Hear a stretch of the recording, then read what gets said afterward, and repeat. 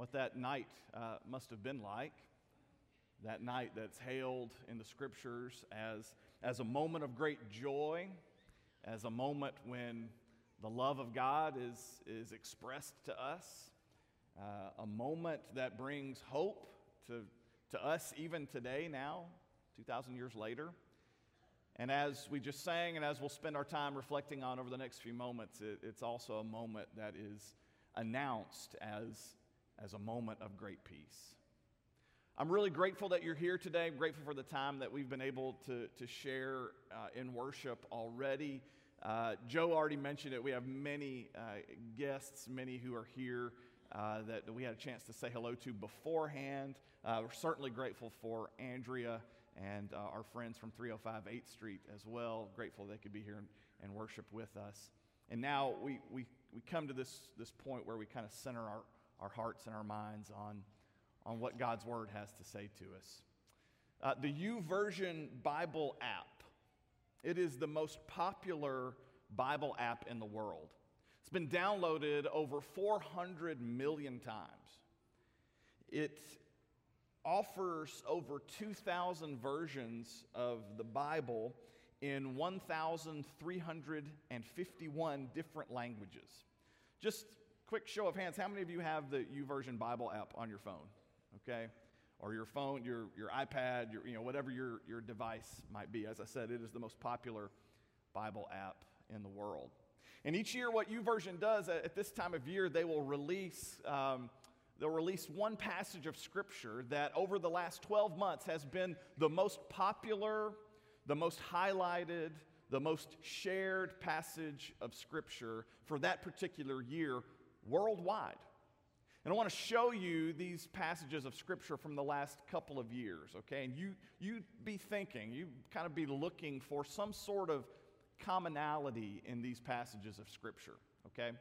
So in 2017, the most highlighted passage of Scripture according to YouVersion was this passage of Scripture from Joshua chapter 1. Be strong and courageous, do not be afraid, do not be discouraged, for the Lord your God will be with you wherever you go. Beautiful promise that God makes to Joshua, and it was highlighted more than any other in 2017. The next year, 2018, it's Isaiah chapter 41. But again, I want you to hear this. So do not fear, for I am with you. Do not be dismayed, for I am your God. And now this year, 2019, according to YouVersion, the most popular, the most highlighted, the most shared passage of Scripture among their hundreds of millions of users is this passage from Philippians chapter 6. Do not be anxious about anything, but in every situation, by prayer and petition, with thanksgiving, present your requests to God. So again, what's the common thread in these passages of Scripture? As you look at those, as you reflect, okay, what is it that makes those three so popular in the reading of Bible readers around the world? What's the commonality? Well, you'll notice that in all three, the 1 and 2 kind of share a commonality where God promises to be present, but all three of them speak to our fears and our worries and our anxieties, don't they? All three of those passages of Scripture speak to a common experience that believers experience around the globe, and that's this experience of worry and concern and anxiety. I think it's telling that these are the most highlighted passages of Scripture for people today. It tells us that worry and anxiety and fear are universal. That no matter where you live and no matter your circumstances, you'll probably find something to worry about, something to be anxious about, something that will scare you greatly. But even more importantly than that, what I find really telling about these three passages of Scripture and their popularity is the fact that there is this common assertion that when we turn to God's Word, we can find a word from God that speaks directly into those fears and those anxieties and those worries. And if these scriptures and the number of times they've been shared are any kind of indication, it also tells me that when we gather here today, as we do, that we come bringing, very likely, a lot of worry. That we come bearing anxiety. That there's some kind of fear that might be just gripping and paralyzing your heart today.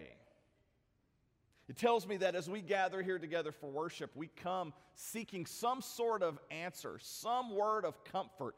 Will God speak a word to us directly where we are today in those fears and anxieties? And the biblical word for what we're looking for, the biblical word for that is peace. And so for the last several weeks, as Leah's already said, we've been talking about the gifts that we receive in Christ Jesus. A lot of talk about gifts these days. It's probably on your mind if you haven't finished up your Christmas shopping, right? Maybe you're one of those people who sat on the Parkway yesterday, backed up all the way to Governor's Drive, trying to make it around to get into the Parkway Place Mall. Or maybe you're checking furiously to find out if those Amazon packages are really going to make it, by December 24th or whenever the family gets here.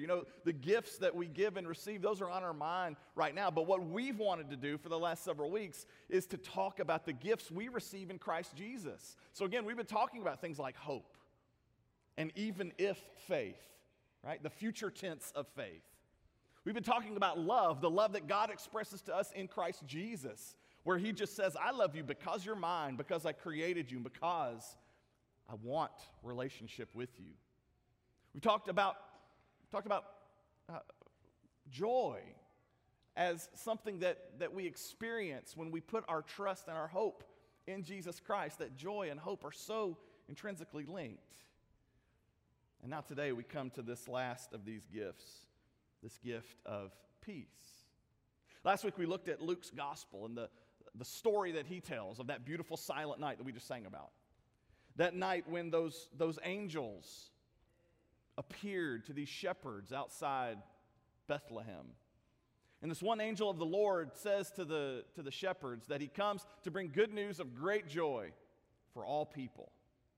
And then following that announcement, we come to this passage in Luke 2, verse 14, where an entire host of angels appears surrounding that angel of the Lord. And they begin to sing praises to God for what he's about to do in the birth of this child. And in verse 14, these beautiful words, glory to God in the highest, and on earth peace, goodwill toward men. So we see here as we finish this up that the birth of Jesus is not just hailed as this moment of great joy, although it certainly is, but the angels themselves praise God for the peace that he is bringing into the world in the birth of this child, the birth of his son. And this is the final gift we're reflecting on, the gift of peace. God is definitely up to something in the birth of this child. Because in the birth of this child, God is setting out to resolve that which is the greatest barrier to peace with him, and that is our sin. We're conditioned to think about peace in a particular way. We're conditioned to think about peace as the absence of conflict, And maybe that has to do with the times we live in. Maybe it has to do with our association with the military-industrial complex. I don't know what it has to do with, but we think of peace as like, okay, it's when things aren't bad. It's when there's not war and when there's not conflict. And that's certainly one way of thinking about peace, but the biblical definition of peace is so much more than that, because it's not just a description of how things aren't. It's not just saying, hey, there's this absence of something, but the biblical definition of peace describes the active presence of right relationship. It's defined by this ancient Hebrew word, shalom. Everybody say shalom. Shalom means right relationship with God and with others and with creation itself. So in the ancient Jewish practice, this was a word of greeting. It was a word of blessing. It was what you wished upon, your friends, your neighbors, your loved ones. It was the highest possible blessing that could be conferred upon your brother. You would wish him shalom. You would wish him peace. You would want for him or for her to have right standing with God. You would want for him or her to have right standing with others. And you would want for him or her to have right standing in relationship to all creation. The biblical story begins with shalom. So all the way back there in Genesis, God creates a world that is filled with shalom. It's a world where things are right. Another way to describe shalom is to say it's rightness, okay? It's the world that we find in Genesis 1 and Genesis 2 where things are exactly the way God intended them to be. That's shalom. Things were right and things were good. And God looks at that creation and he calls it that. He says, this is good. And he makes man, and he says, man and woman, that's very good. And so there's this shalom, there's this rightness, there's this sense in which things are living with integrity, living in the way in which God intended for them to live all along. But then pretty quickly in the biblical story, that shalom is broken through willful disobedience, through sin. Sin always ruptures what God intends. And so in the biblical story, as sin enters into the world, what happens to the shalom is that the shalom is broken. The shalom is disrupted. And in Genesis 3, you read about that. And what is replacing the shalom is now enmity. There's enmity between us and creation.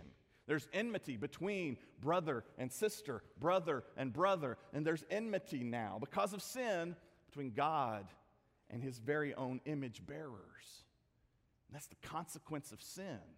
And so the biblical story says it started with shalom, it started with peace, and then pretty quickly things got broken. But the rest of the biblical narrative then shifts into this focus upon God who sets out to make things right, to restore the shalom, to get to work making rightness a reality once more. And so as you read through in the biblical story, what happens is God initiates a relationship with a man named Abraham. And he comes to Abraham, and God says, here's what I'm going to do to restore the shalom, to restore the peace, to make things right once again. I'm going to make promises. And I'm going to be faithful to those promises. Because that's how I'm going to choose to undo the effects of sin. I'm going to restore shalom by making promises. So he makes covenant promises to Abraham. You read all about those in Genesis 12 and Genesis 15. And so when God comes to Abraham, he says, I've chosen you, and I'm going to bless you. But here's the thing, okay? He doesn't bless Abraham just because he likes him more than anybody else. He doesn't bless Abraham because he loves Abraham more than anybody else. He says, I'm going to bless you, and I'm going to be faithful to you, and I'm going to make covenant promises to you so that through those blessings and through those promises and through that covenantal faithfulness, I'm going to bless, you can read about this in Genesis 12, okay? I'm going to bless the whole world. Because through your line and through these promises and through my faithfulness, I'm going to make things right again. I'm going to get my shalom back, right? And so, God blesses Abraham. He works through Abraham and his people, and he promises to bring one someday who's going to do all of that. He's going to set it all right. He's going to put it all back together again, undo the Humpty Dumpty broken pieces of the world that we created. And Israel's relationship with God, if you read through the story, it kind of goes like a roller coaster, It goes up and down and up and down. There are times when they experience a little foretaste of that shalom. They feel a little bit of that peace when they're living in covenantal faithfulness with God. God's faithfulness never changes. Paul talks about this in Romans and Galatians, throughout the New Testament. The whole Bible is a story of his faithfulness. So he's always like up here keeping his promises. And when Israel is keeping her promises and they come a little closer to the God who keeps his promises, that's when they begin to experience some of that shalom. They begin to feel that in certain pockets, in certain moments in their history. But there are other times when they are disobedient to the covenant, when Israel doesn't keep her promises and they drift away from God. And that shalom that they experience, just like a little foretaste of, man, it begins to fall apart once again. And that story resonates with us. If we really, really hear it, that story resonates with us. Because our stories are so similar, right? Because there are moments when we're walking in obedience, we're walking in trusting obedience with God, and we feel just a little bit of that peace. We get like a little foretaste, a little glimpse of what it's going to be like when His shalom rules and reigns for all time, forever and ever and ever. We get like just a little glimpse of that. But then we also know what it's like when we break our end of the promise, when we walk away from that covenant, when we live in unfaithfulness to what God has called us to, then it brings disorder, and sin continues its work of corrupting and tearing apart. And so, in this story, we come to that night outside Bethlehem, and these angels announce that God has kept His promise, that He's done what He said He was going to do. He sent our deliverer. He sent our Savior. He sent His own Son, Jesus the Messiah, and Jesus is going to restore that shalom. He's going to restore God's rightness by atoning for our sin. Because as it says in Acts and Ephesians, His gospel, His good news is peace. It's shalom. So when we trust in this work of Jesus, we experience the peace that He came to bring. Peace in a sense of comfort that speaks to, our anxieties and our fears and our worries. That's true, but even more deeply, it's peace that flows from a right relationship, from right standing with God. So I want to go back to that passage, the one that's the most highlighted from 2019, okay, Philippians chapter 4. And I want you to see the very next verse, the next part of Paul's thought, because you really can't have verse 6 without verse 7. It's kind of like a package deal, like peanut butter and jelly. You got to have both of these to come together to really kind of get the sense of what Paul says. So here it is, okay? You can turn your Bibles if you want to, or use YouVersion and go there. Philippians chapter 4, 6 and 7, okay? So we're here again. Do not be anxious about anything, right? And in every situation, by prayer and petition with thanksgiving, present your request to God. And now this part. And the peace of God, which transcends all understanding, will guard your hearts and your minds in Christ Jesus. Paul has a big idea here that I find to be fascinating, okay? It really challenges our view of peace as like absence of conflict. No. Paul's saying peace is active and it does something. The peace of God, he says, stands guard against our fears. It's the way that God plays defense against the weapon of Satan that we call anxiety and worry and fear. It is the peace of God that guards our hearts and our minds.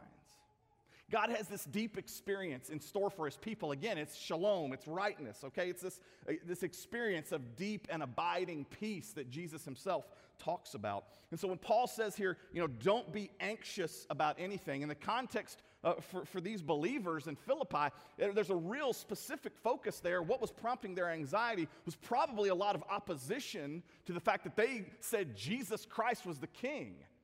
In a world that says Caesar is king, these people declare something absolutely crazy in the minds of other people. They say, no, Caesar is nothing. The real king of all things is Jesus the Messiah. Jesus is the king. And you read in Acts, you see how Paul and Silas were opposed. That is not a popular message. It does not go down well. So people oppose Paul and Silas. They throw them in jail. You get that whole Philippian jailer story there, okay? These are the same people. Like they experienced that and they saw that. And so Paul and Silas, they move on down the road. These people have to live there. And so they're facing opposition. But even in that context, Paul says, man, don't let that anxiety get the best of you. And for us today, whatever it is that anxiety is kind of like welling up for us, I don't know what it might be, if it's related to you trying to live out your faith in a world like ours today, or if it's just kind of run-of-the-mill anxiety, whatever it might be, Paul's word is still the same. God's word is still the same. Don't let that stuff get the best of you. Because what Jesus has in store, the king who restores the shalom to all creation, he wants to set up a barrier. He wants to play a little defense on your heart and your mind until Satan, that he can take all his anxiety and all of his worry and all of his fear, and he can just get up out of here because it has no place in our hearts and our minds, because we instead experience the peace of God that is transcendent.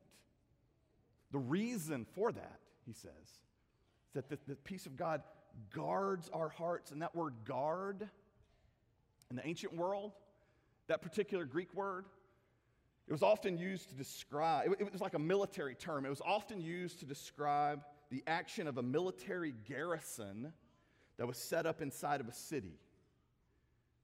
It describes like the work of a military battalion set up inside the city to provide defense. And that's the exact same way Paul uses the same word in 2 Corinthians chapter 11. So the idea here is that peace, the peace that Jesus brings, is far more than simply the absence of conflict. Instead, the peace we receive in Jesus is an active defense against our tendency toward anxiety and fear. Jesus says something similar over in Matthew chapter 6. He says, seek first the kingdom of God and its righteousness, and all these things are going to be added to you. Therefore, you don't have to worry. You don't have to be anxious, because tomorrow has enough anxiety for itself. Jesus wouldn't have us worrying all the time, because worry runs contrary to the peace that he provides. Instead, he wants to guard our hearts with the peace of his kingdom. Maybe you've heard this before. Worry is kind of like a treadmill, you know? It's a lot of energy expended, a lot of movement, but you get off the treadmill and you haven't really gone anywhere, you know? Where that breaks down is that a treadmill is actually good for you, you know? That actually has some benefit to your life. Worry? Name one thing worry does for the kingdom of God. Name one thing worry does for your soul. I'm not saying that we shouldn't be concerned about certain things, but to let that paralyze us and grip our hearts, you know? Years ago, Gary and I were preaching through the Sermon on the Mount, and he preached from this passage. I was sitting right in here somewhere, and he said something that I wrote down in the column of my Bible. He said, if worry would do us any good, don't you think the Lord would tell us to do it? It's a pretty good line. That's why I wrote it down, you know?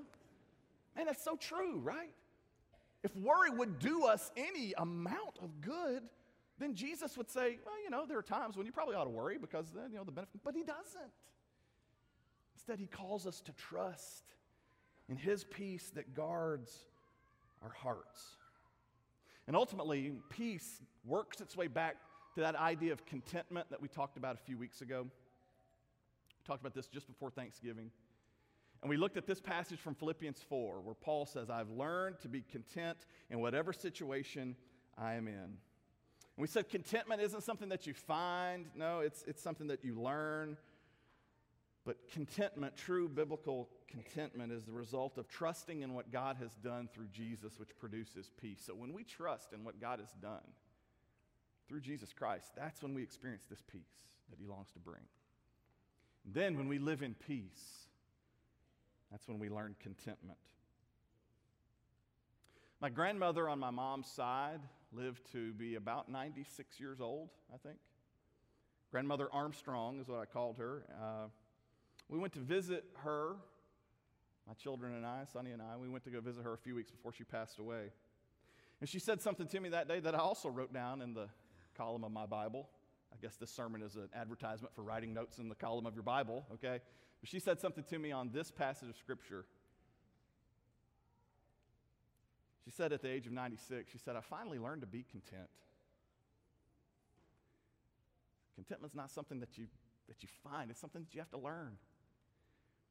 And even at the age of 96, she said, okay, I finally think I've learned this, staring down the barrel of the end of her life. I like to think she was speaking out of the peace of God that Paul says here transcends our understanding. In order to make peace possible, Jesus journeyed to Jerusalem. You know what Jerusalem means? It literally means city of peace.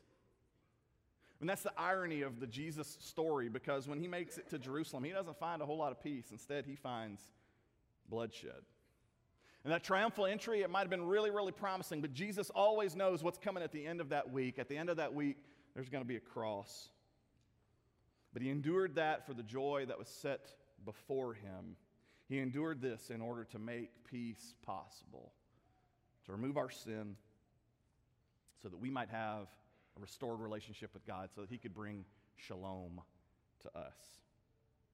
So as we prepare to take the Lord's Supper together this morning, I'd like to read from Mark's account of the crucifixion of Jesus.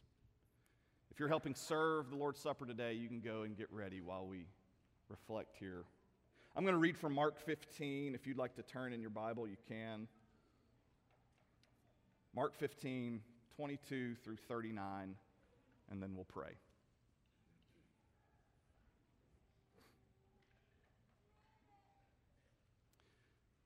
Here's God's word. Mark 15, 22, and they brought him to the place called Golgotha, which means place of a skull. And they offered him wine mixed with myrrh, but he did not take it. And they crucified him and divided his garments among them, casting lots for them to decide what each should take. And it was the third hour when they crucified him. And the inscription of the charge against him read, "The King of the Jews." And with him they crucified two robbers, one on his right hand, one on his left. And those who passed by derided him, wagging their heads and saying, "Aha, you who would destroy the temple and rebuild it in 3 days, save yourself. Come down from the cross." So also the chief priests with the scribes mocked him to one another, saying, "He saved others, he cannot save himself. Let the Christ, the King of Israel, come down now from the cross, that we may see and believe." Those who were crucified with him also reviled him. And when the 6th hour had come, there was darkness over the whole land until the 9th hour. And at the 9th hour, Jesus cried with a loud voice, "Eloi, Eloi, lema sabachthani," which means, my God, why have you forsaken me?" And some of the bystanders hearing it said, "Behold, he is calling Elijah." And someone ran and filled a sponge with sour wine, put it on a reed, and gave it to him to drink, saying, "Wait, let us see whether Elijah will come to take him down." And Jesus uttered a loud cry, and he breathed his last. And the curtain of the temple was torn in two from top to bottom. And when the centurion, who stood facing him, saw that in this way he breathed his last, he said, "Truly, this man was the Son of God." Let's pray together. Father, in this moment, we bow as a family. We come around the table of our Lord. We come with heavy hearts because we understand the weight of our sin. We come in a spirit of repentance, Father. We come turning away, renouncing those idols that we have freely bowed down before. We come, Father, sorrowful for the sin that is in our lives. Many of us replay the things that have happened over the last week, God, and we are sorry. For the ways that we have hurt you, for the ways that we have ruptured the shalom that you want with us, Father, we're sorry. For the ways that we have impaired our relationships with others and disrupted that shalom, Father, we're sorry. For the ways that we just contribute to the chaos and evil in our world and disrupt the shalom of your creation, Father, we are sorrowful. But God, we are also grateful that through the death and the resurrection of your Son, Jesus, that you bring hope, that you bring love, that you bring joy. Especially now in this moment, God, we're grateful that you bring us peace. Thank you for giving us the opportunity for right standing with you. This we celebrate in this moment. We pray through Jesus. Amen.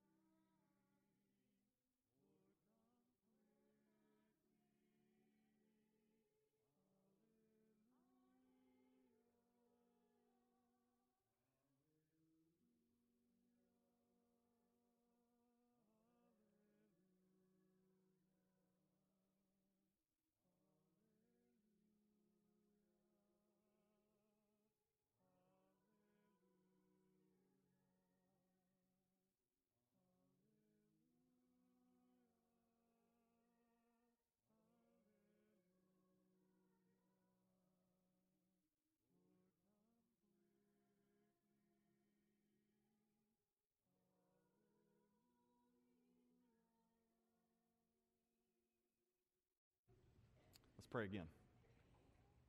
And Father, now as we gather around this table once more, Father,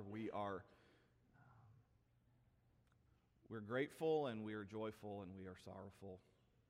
Lord God, as we read about the way in which our Savior was reviled, Lord, it breaks our hearts, it hurts.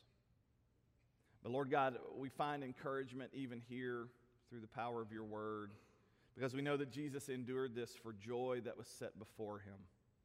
Lord God, what a thought, what a Savior. So Father, today we celebrate that. We commemorate and we grieve the cost of our sin. But Lord, we celebrate the power of your good news that sets us free, that provides the peace of right relationship with you once more. So for this cup now and this hour as a family, we say thank you to you and pray this in the precious name of Jesus Christ. Amen.